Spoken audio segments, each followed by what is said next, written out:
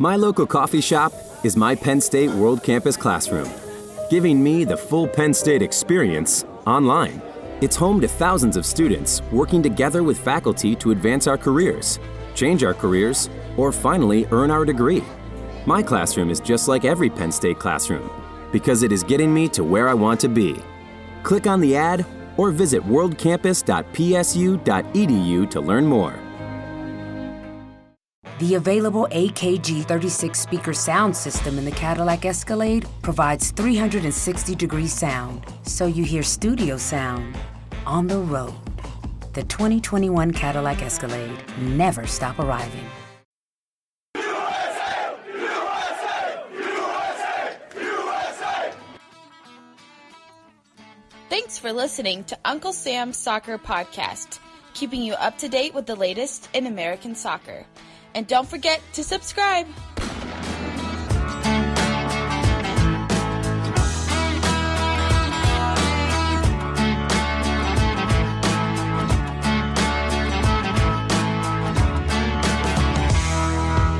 Hello, everyone. Welcome to Uncle Sam's Soccer Podcast. My name's Steven Jotter, and joining me, as always, is Jake Petroba and Armand Kafai. And on today's episode, we talk about the U.S. men's national team and Major League Soccer. Before we get to anything, you know the drill. Hit the subscribe button, leave us a 5-star review, and follow us at Uncle Sam's Soccer Pod. Listeners, boys, welcome. We are recording here Wednesday night during the midweek MLS action. We will not be able to talk about any of the games, not only because they are currently going on right now, but Jake's got a game recording, and we're not allowed to talk about it, Armand.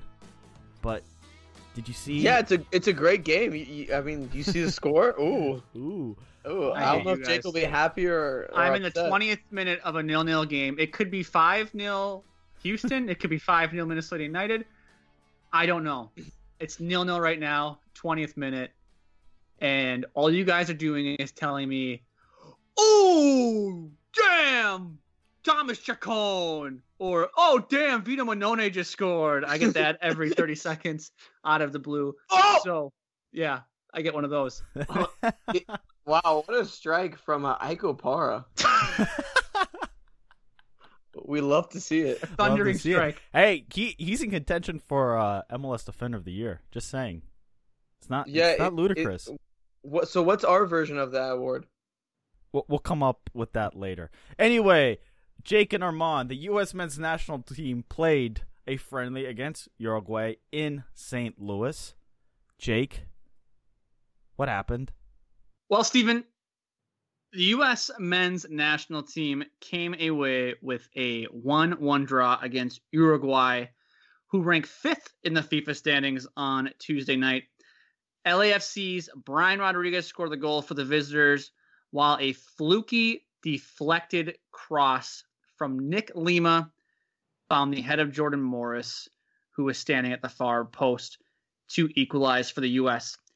The U.S. were able to dominate the possession battle against Uruguay's B team 59% to 41%, which I'm sure is something that will make Greg Berhalter proud. Berhalter post-match said, "We just played two different teams with two very important challenges. Against CONCACAF teams, we will play teams that are very compact like Uruguay. We have to understand how to break those teams down. Mexico was a totally different challenge. Mexico is a high-pressing, active team in front of a loud, boisterous crowd. Mexico presented us with good challenges, but also good learning opportunities." Now, guys, I watched a little bit of the match last night, and even though they were able to draw Uruguay, the U.S. still looked a long way from being a team that can compete in the 2022 World Cup. But Berhalter added during his post-match press conference, "Tonight was about the tenacity and relentlessness of our guys to keep fighting. Overall, I think it was a good step for the group to play a game like this." This gets us to our question of the day at Unc Sam Soccer Pod. What's most important for the U.S. men's national team right now? Steven, let's start with you. Most important thing right now for the U.S. men's national team is actually results. I know a lot of you listeners, well, maybe a few listeners, but a lot of people on Reddit, the social media, Twitter sphere, Facebook, are all about development. That's great. But you need a winning culture. And right now, the U.S. men's national team have absolutely no winning culture. Yeah, great. Beat up on Panama and Curacao, Jamaica, Trinidad and Tobago. But Jake, Armand, are those the type of teams that you would see in a World Cup group stage, round of 16 quarterfinal? No, but it's the type of teams you'll see in World Cup qualifying, which the U.S. couldn't do last time. So, yeah. No, they're still there. But the thing is, you see the scoreline, Mexico 3, USA 0, and you're like, wow.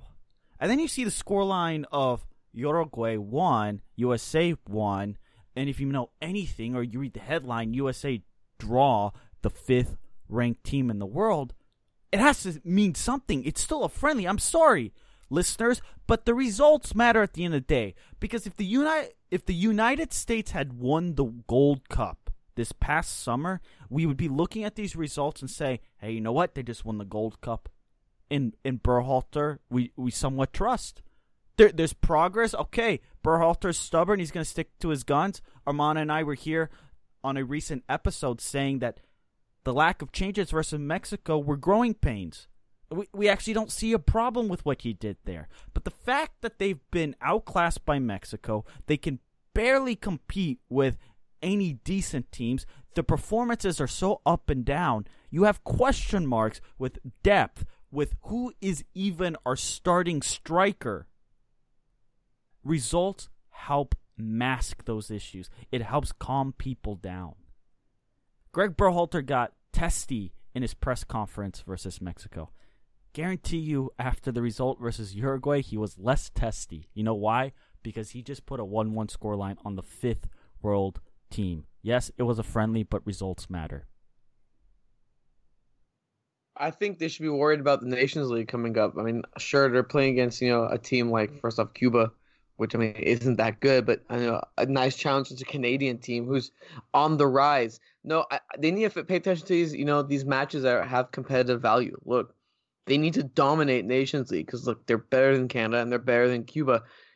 If that doesn't happen, the focusing on development thing should kind of go out the window. I think that in like an alarm bell or an alarm should be going off because that's a competitive match. And if they're starting competitive matches, then something is really wrong.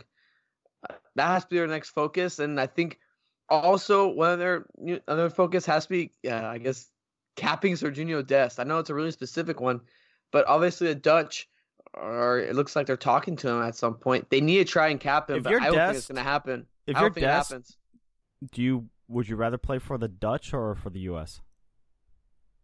That's tough because he grew up in the U.S. youth systems, and he's friends with a lot of the younger guys. So if that younger generation comes up, he'll be a part of that.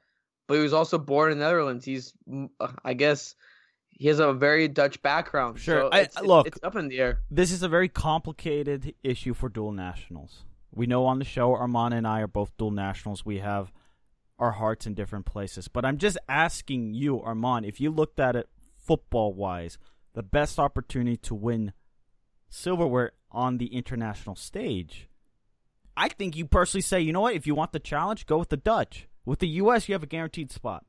Now, guys, I just want to stop you right there. Armand made a great point about development and at what point does development go out the window. And Alexi Lawless, earlier this week on his podcast, had this to say. But I will say this, Mossy, this is not about qualifying for the World Cup, notwithstanding the incredible failure that was not qualifying for 2018. This is not, nor has it ever been, about qualifying for the World Cup. This is about being able to compete against teams that are better than you and the elites in the world so that when you get to the World Cup, you are able to do something that hasn't been done before. And this is where the rubber meets the road here. Does Greg Berhalter have the players, either now or is he developing them? And maybe those are two different questions and very separate questions, to be able to play the way that he wants. Because right now, this team is struggling. And maybe, and this, I was thinking about this earlier, Mossy, and bear with me for a second. Maybe we are seeing something right now, and it's not that I fear this, but I guess I suspect it, that this is a ramp to 2026. And the evolution of this is not going to be realized until that time.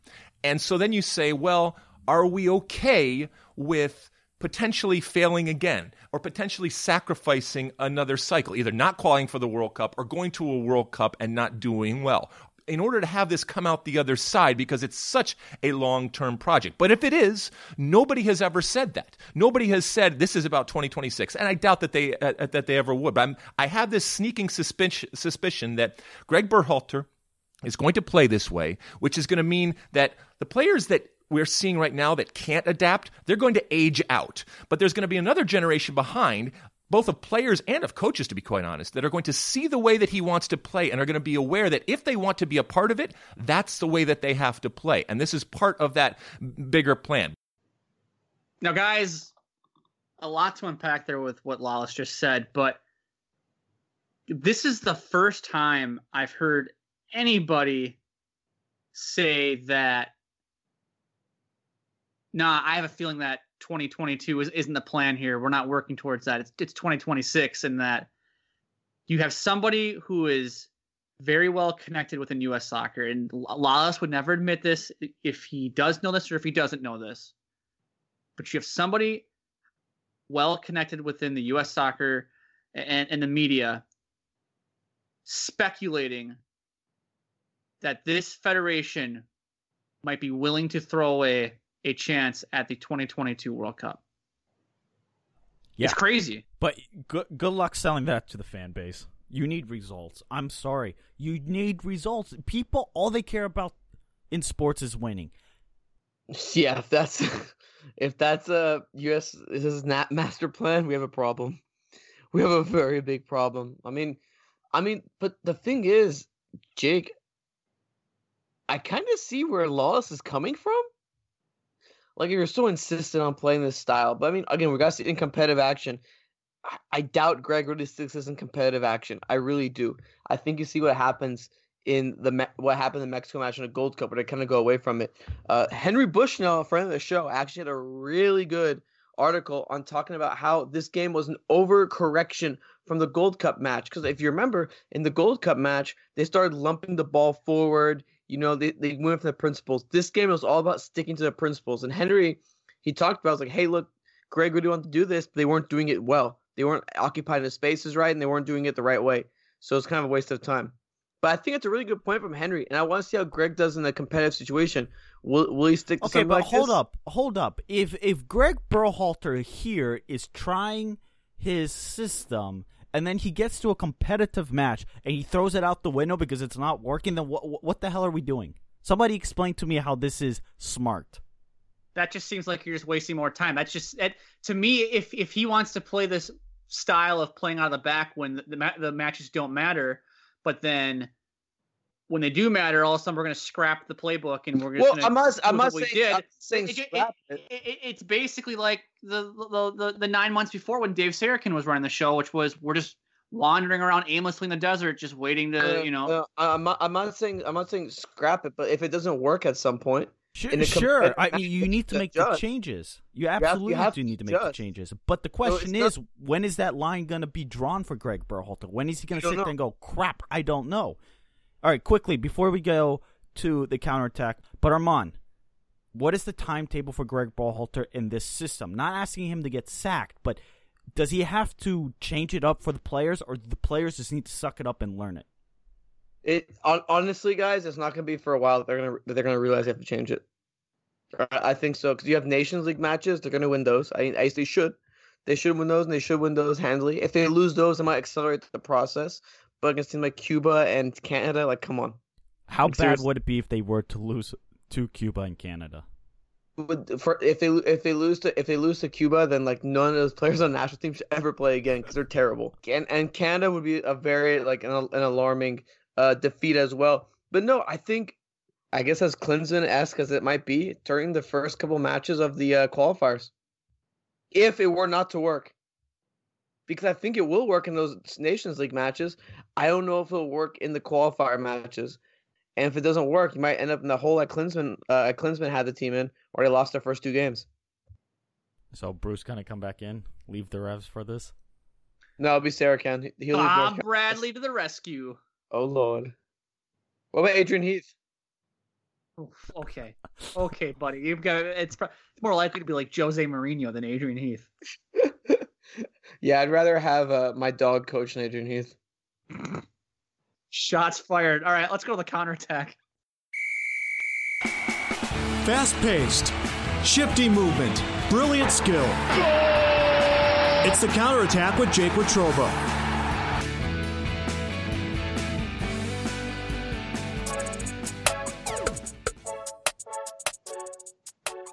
It's counterattack time here on Uncle Sam's Soccer Podcast. It's been a little while. I got to dust this bit off. It's been a few months. So let's dive right in to our first topic up for discussion. Now, guys, LAFC, they've been a little shaky the last 2 matches. They dropped points at home to Minnesota United, losing 2-0, and then drew to Orlando City. Diego Rossi saved them in the 77th minute. And my question for both of you is LAFC more beatable than we think? And I know Steven has the hottest takes, so let's start with him. Oh, I do. I feel like this is Atlanta last year. Slowing down here at the end. They're going to win a Supporters' Shield, no problem. I question whether or not they're going to be able to find that gear. Man, if Ibrahimovic, although it seems unlikely that they're going to make the playoffs, because the Galaxy seem to be falling off a cliff. But if the Galaxy somehow are in the way of LAFC, I mean, come on, it's a toss-up. They're slowing down, and maybe they find that gear and it's, smooth sailing. But right now, yes, they are more beatable than they were 5 weeks ago. There is a blueprint out there for them. Yeah, so I don't agree with Steven one bit. I actually was talking to a buddy of mine while watching the El Tráfico. Oh my god, I almost saw El Clásico. El Tráfico. And I said, if Vela was actually hurt, would you rest him for the rest of the season, knowing that you basically have number 1 seed in Supporters' Shield clinched? And we kind of had a discussion about it, and look, Supporters' Shield doesn't mean anything, right? I mean, you get that CCL thing, but, like, who cares, right? You get a little trophy, but, like, we all know it's MLS Cup. There's no reason to press a panic attack. Get Vela healthy. I'm not pressing the panic attack. I'm just saying that they're a beatable team. Oh, they're not beatable. Yes, they are. Minnesota just marched in there and put 2-0 up on them. Yeah. And Orlando City. Wow. That result. Yeah, wow. Armand, I don't know what you are smoking, but LAFC is a beatable team. No, they're not beatable. Yes, they are. Like, dude, the recent results shouldn't show that they're beatable or anything. Like, oh, yes, they are. Yes. Right. Jake, Jake, give it to us. Break it. Look, in a 1-game playoff, yes, of course they're beatable. Any team could beat them in a one-off playoff match. We don't have 2-legged matches anymore, or 2-legged series or playoff matchups in MLS anymore. But look, no Vela in the loss and draw to Minnesota and Orlando respectively. Let's pump the brakes a little bit on the notion that they're this overrated or pushover. I'm not saying they're overrated. I'm simply saying they are a beatable team. Any team missing the best player on their roster would see a drop off in performance. Whether that's against Minnesota United or Orlando City or Atlanta United, you're going to see a drop off in performance. That's what I'm saying. Anyway, let's move on. Let's talk a little about my hometown side. Let's talk about specifically Mason Toye. He has 6 goals and 3 assists in 440 MLS minutes this year. He started the season on loan with Forward Madison in USL League One, and now he's pretty damn important for the Loons. Should he be on Greg Berhalter's radar? Armand? Yes, I think he should be, actually, because we need more competent forwards in the U.S. soccer pool. And Toye seems like a really interesting, strong, pacey. He knows being in the right position as well. Nice clinical finisher. We saw that with the U23s. We like that. And I want to see him be rewarded for that strong U23 performance. I also wouldn't mind seeing him with the Olympics, on the Olympic team. Yes, I think if Greg takes it down that way, that'd be perfect. By the way, spending time at Madison Forward, going to Minnesota United national team, this is good. This is what you want to see. You want to see these opportunities come about. If you're Greg Berhalter and this is youth movement, why not give him a chance? Bye-bye Gyasi Zardes. Let the youngsters come up, because if we're planning for 2026, I think Gyasi by that time will be too old. Jozy Altidore by 2026 will be too old. You got to start pumping them up, start getting them ready. Why not start them early?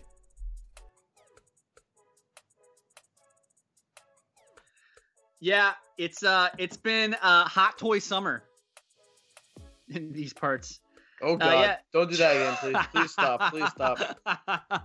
Look, there's no depth at the number 9 position for the national team. It's Altidore, then it's Sargent. I guess if you want to include Gyasi Zardes in there, you can as well. But I think, he definitely should be on Greg Berhalter's radar right now. And I think he warrants a look here at some point, whether that's in, Cupcake Camp come January or the Nations League. I don't know, whenever it may be. Maybe the Nations League is a little bit too soon. But I do think that Mason Toye should be on Berhalter's radar, and I think he definitely deserves a look here in the very near future. But let's keep things rolling here within MLS. Let's talk a little Josef Martinez. He has scored in 13 consecutive league matches, surpassing his previous MLS all-time record. Since MLS began play in 1996, the Atlanta United forward's consecutive game scoring record is 3rd best in the world. Martinez sits behind only Norwegian forward Tor Henning Hammer, who scored 15 straight league games for Estonian club Flora Tallinn in 2003. And also a guy named Lionel Messi. Have you guys heard about this guy? No. He, in 2013-2014 season, scored in 21 consecutive league games for FC Barcelona. And guys, the question I have for you is, does Josef Martinez surpass Messi's consecutive games scoring record? And does it mean anything? Will he do it? Not sure. Does it mean something? Yeah. But Major League Soccer, I don't know. Do we really care that Messi scored in 21 straight games? Not really. And honestly, it'd probably be broken by Messi or Ronaldo when they come to Major League Soccer. Yeah, when it comes to MLS, baby. Ooh. With Inter Miami. That should be fun. Yes, if he breaks that record, he is better than Messi. Steven, if we do that math, I think that shakes out. That greater signing points. That greater towards Joseph, yeah. I think he's better. All right. All right, well, let me ask you guys a harder question then. Is Josef Martinez too good for MLS? Yes. Wow. That was not hard. That was the softball, right. Jake. You set that one right down the middle of the plate. Okay, should he be like in a Liga MX right now? Would he be doing this in Liga MX? Yes. He belongs in Serie A or the Premier League with a mid-table side. Whoa. Okay, well, we're going to change subjects, but I do want you to remember that I believe Josef Martinez couldn't cut it at Young Boys. So... That's fair. That's fair because Young Boys is top of the class in European football. Before we say Serie A, let's just remember he couldn't cut it. He couldn't cut in Serie A either. Well, there we go. So anyway, let's move on here. Let's talk some rumors. A little silly season here. Chris Whittingham, English language commentator for Univision, had this to say during the Miami Dolphins radio broadcast. He said, radio in Catalonia reporting that David Beckham has reached out to Lionel Messi and his team about playing for Inter Miami. Also says that the financial offer would be huge and that the Barcelona board is aware of it. Now, guys, my question to you is a Messi signing more important to the league than David Beckham's? Beckham, he was the first to come. He set everything up. Without Beckham, you would never have Messi come. Just saying. So, Beckham is 1A. Messi would be 2A. No, this would be the biggest signing in MLS history, like by far. This guy is a biggest living signing, legend. yeah, but put it in context. Living Where legend. is the league today versus when Beckham came? Messi will provide a greater jump for the league. I'll say it. That's a different question. I actually agree with Armand. I think Messi will be bigger, and I think while Beckham signing opened the door for DPs and stuff like that, I think if Messi were to come here next summer, but Jake, it might open up more doors financially for the league and more spending avenues for the league to acquire or bring in even better players. But isn't there a problem, though, if you pay Messi a ridiculous amount, right, salary-wise? Don't you have a league have to make sure that the players at the bottom end of the roster are getting compensated correctly and properly? That's why CBA negotiations are important, baby. Yeah, I know. It's coming up. But sexy. MLS has to be very careful because it's great that you have Messi, but Messi can make more money by putting up one Instagram post than some of these players do in a whole season. No, you're not wrong. But I also think that if I'm one of the lesser known players in the league, I also understand where Messi sits in terms of his celebrity status and my celebrity status. It's he's the best footballer on the planet. I'm just some schmuck that's every now and then selected into the 18 of a squad. So in MLS, so you kind of have to know where you are here in the football food chain, if you will. So that's just my take on it. If I'm making an MLS player making $80,000 and Lionel Messi comes in here and he's making $20 million a year or whatever the hell David Beckham wants to give him, that can't possibly rub me the wrong way. I'm sorry. Well, that's it for the counterattack, guys. Great job as always. And now let's kick it over to Armand. Let's do a little 2 stars, 1 catfish. That title just rolls off the tongue nicely. USA style. USA style. So, number 1 star, Sergiño Dest, guys. Really lively. He's really good. Too bad the USA won't have him for much longer. The 2nd star is Jake's favorite, Jordan Morris, for scoring a fluky goal in the 1-1 draw against Uruguay. I like that, though. It kind of relieves the pressure from Greg, A good draw in that disgusting baseball field. Yes. We love to see it. Yes. The final catfish, El Tri, Mexico. It's supposed to be your best team. And it was 4-0 to Argentina without Messi. We call it the Ewing theory. When you take away the best player, the team starts playing better. I think that's what we have with Argentina, and that's why Mexico is our catfish. How can we all think they're so good and then get crushed by Argentina? Wait, no Armand, sense. It's friendly and silly season. Results don't matter. According to some people out there, results don't matter, so consistency. Why are you so mad? It's just Twitter. I know. It's and fun. Reddit. It's fun to annoy people, though. Why are you so mad? It's just a game. It's just a game. It's just a game. That's true. Anyway, listeners, at Unc Sam Soccer Pod, we want to hear from you. Anything else said on the show? Disagree? Agree? We want to hear from you because we've been getting in a lot. DMs, people tweeting at us. We love it. Absolutely love it. Question of the day: what's most important for the U.S. men's national team? I said results. Armand said Nations League. Jake, I don't think you really commented much on it, but I know you're thinking a winning mentality. and building confidence. That's what's most important for the team right now. Anyway, at Jake Wetruba, at Armankafai, at Steven Jodderand. And until next time.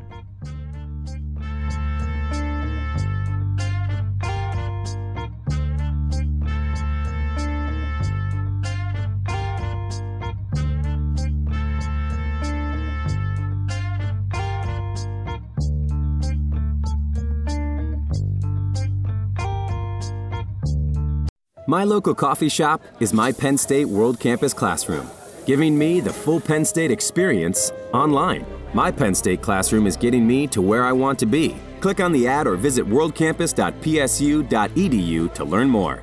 It's time for pumpkin flavors and new fall favorites at Dunkin'. And also some tough decisions. Like, do I want a signature pumpkin spice iced latte? A brand new oat milk latte? A new chai latte? Or a pumpkin iced coffee? Oh, and the bakery. Do I want a pumpkin donut or there are other people behind you in this drive-thru. Oh, I'll just take it all. Okay. It's all the cozy you crave at Dunkin'. Pumpkin favorites and new fall additions, like new creamy without the dairy oat milk lattes and the signature pumpkin spice iced latte, plus more. America runs on Dunkin'. Price and participation may vary. Limited time offer.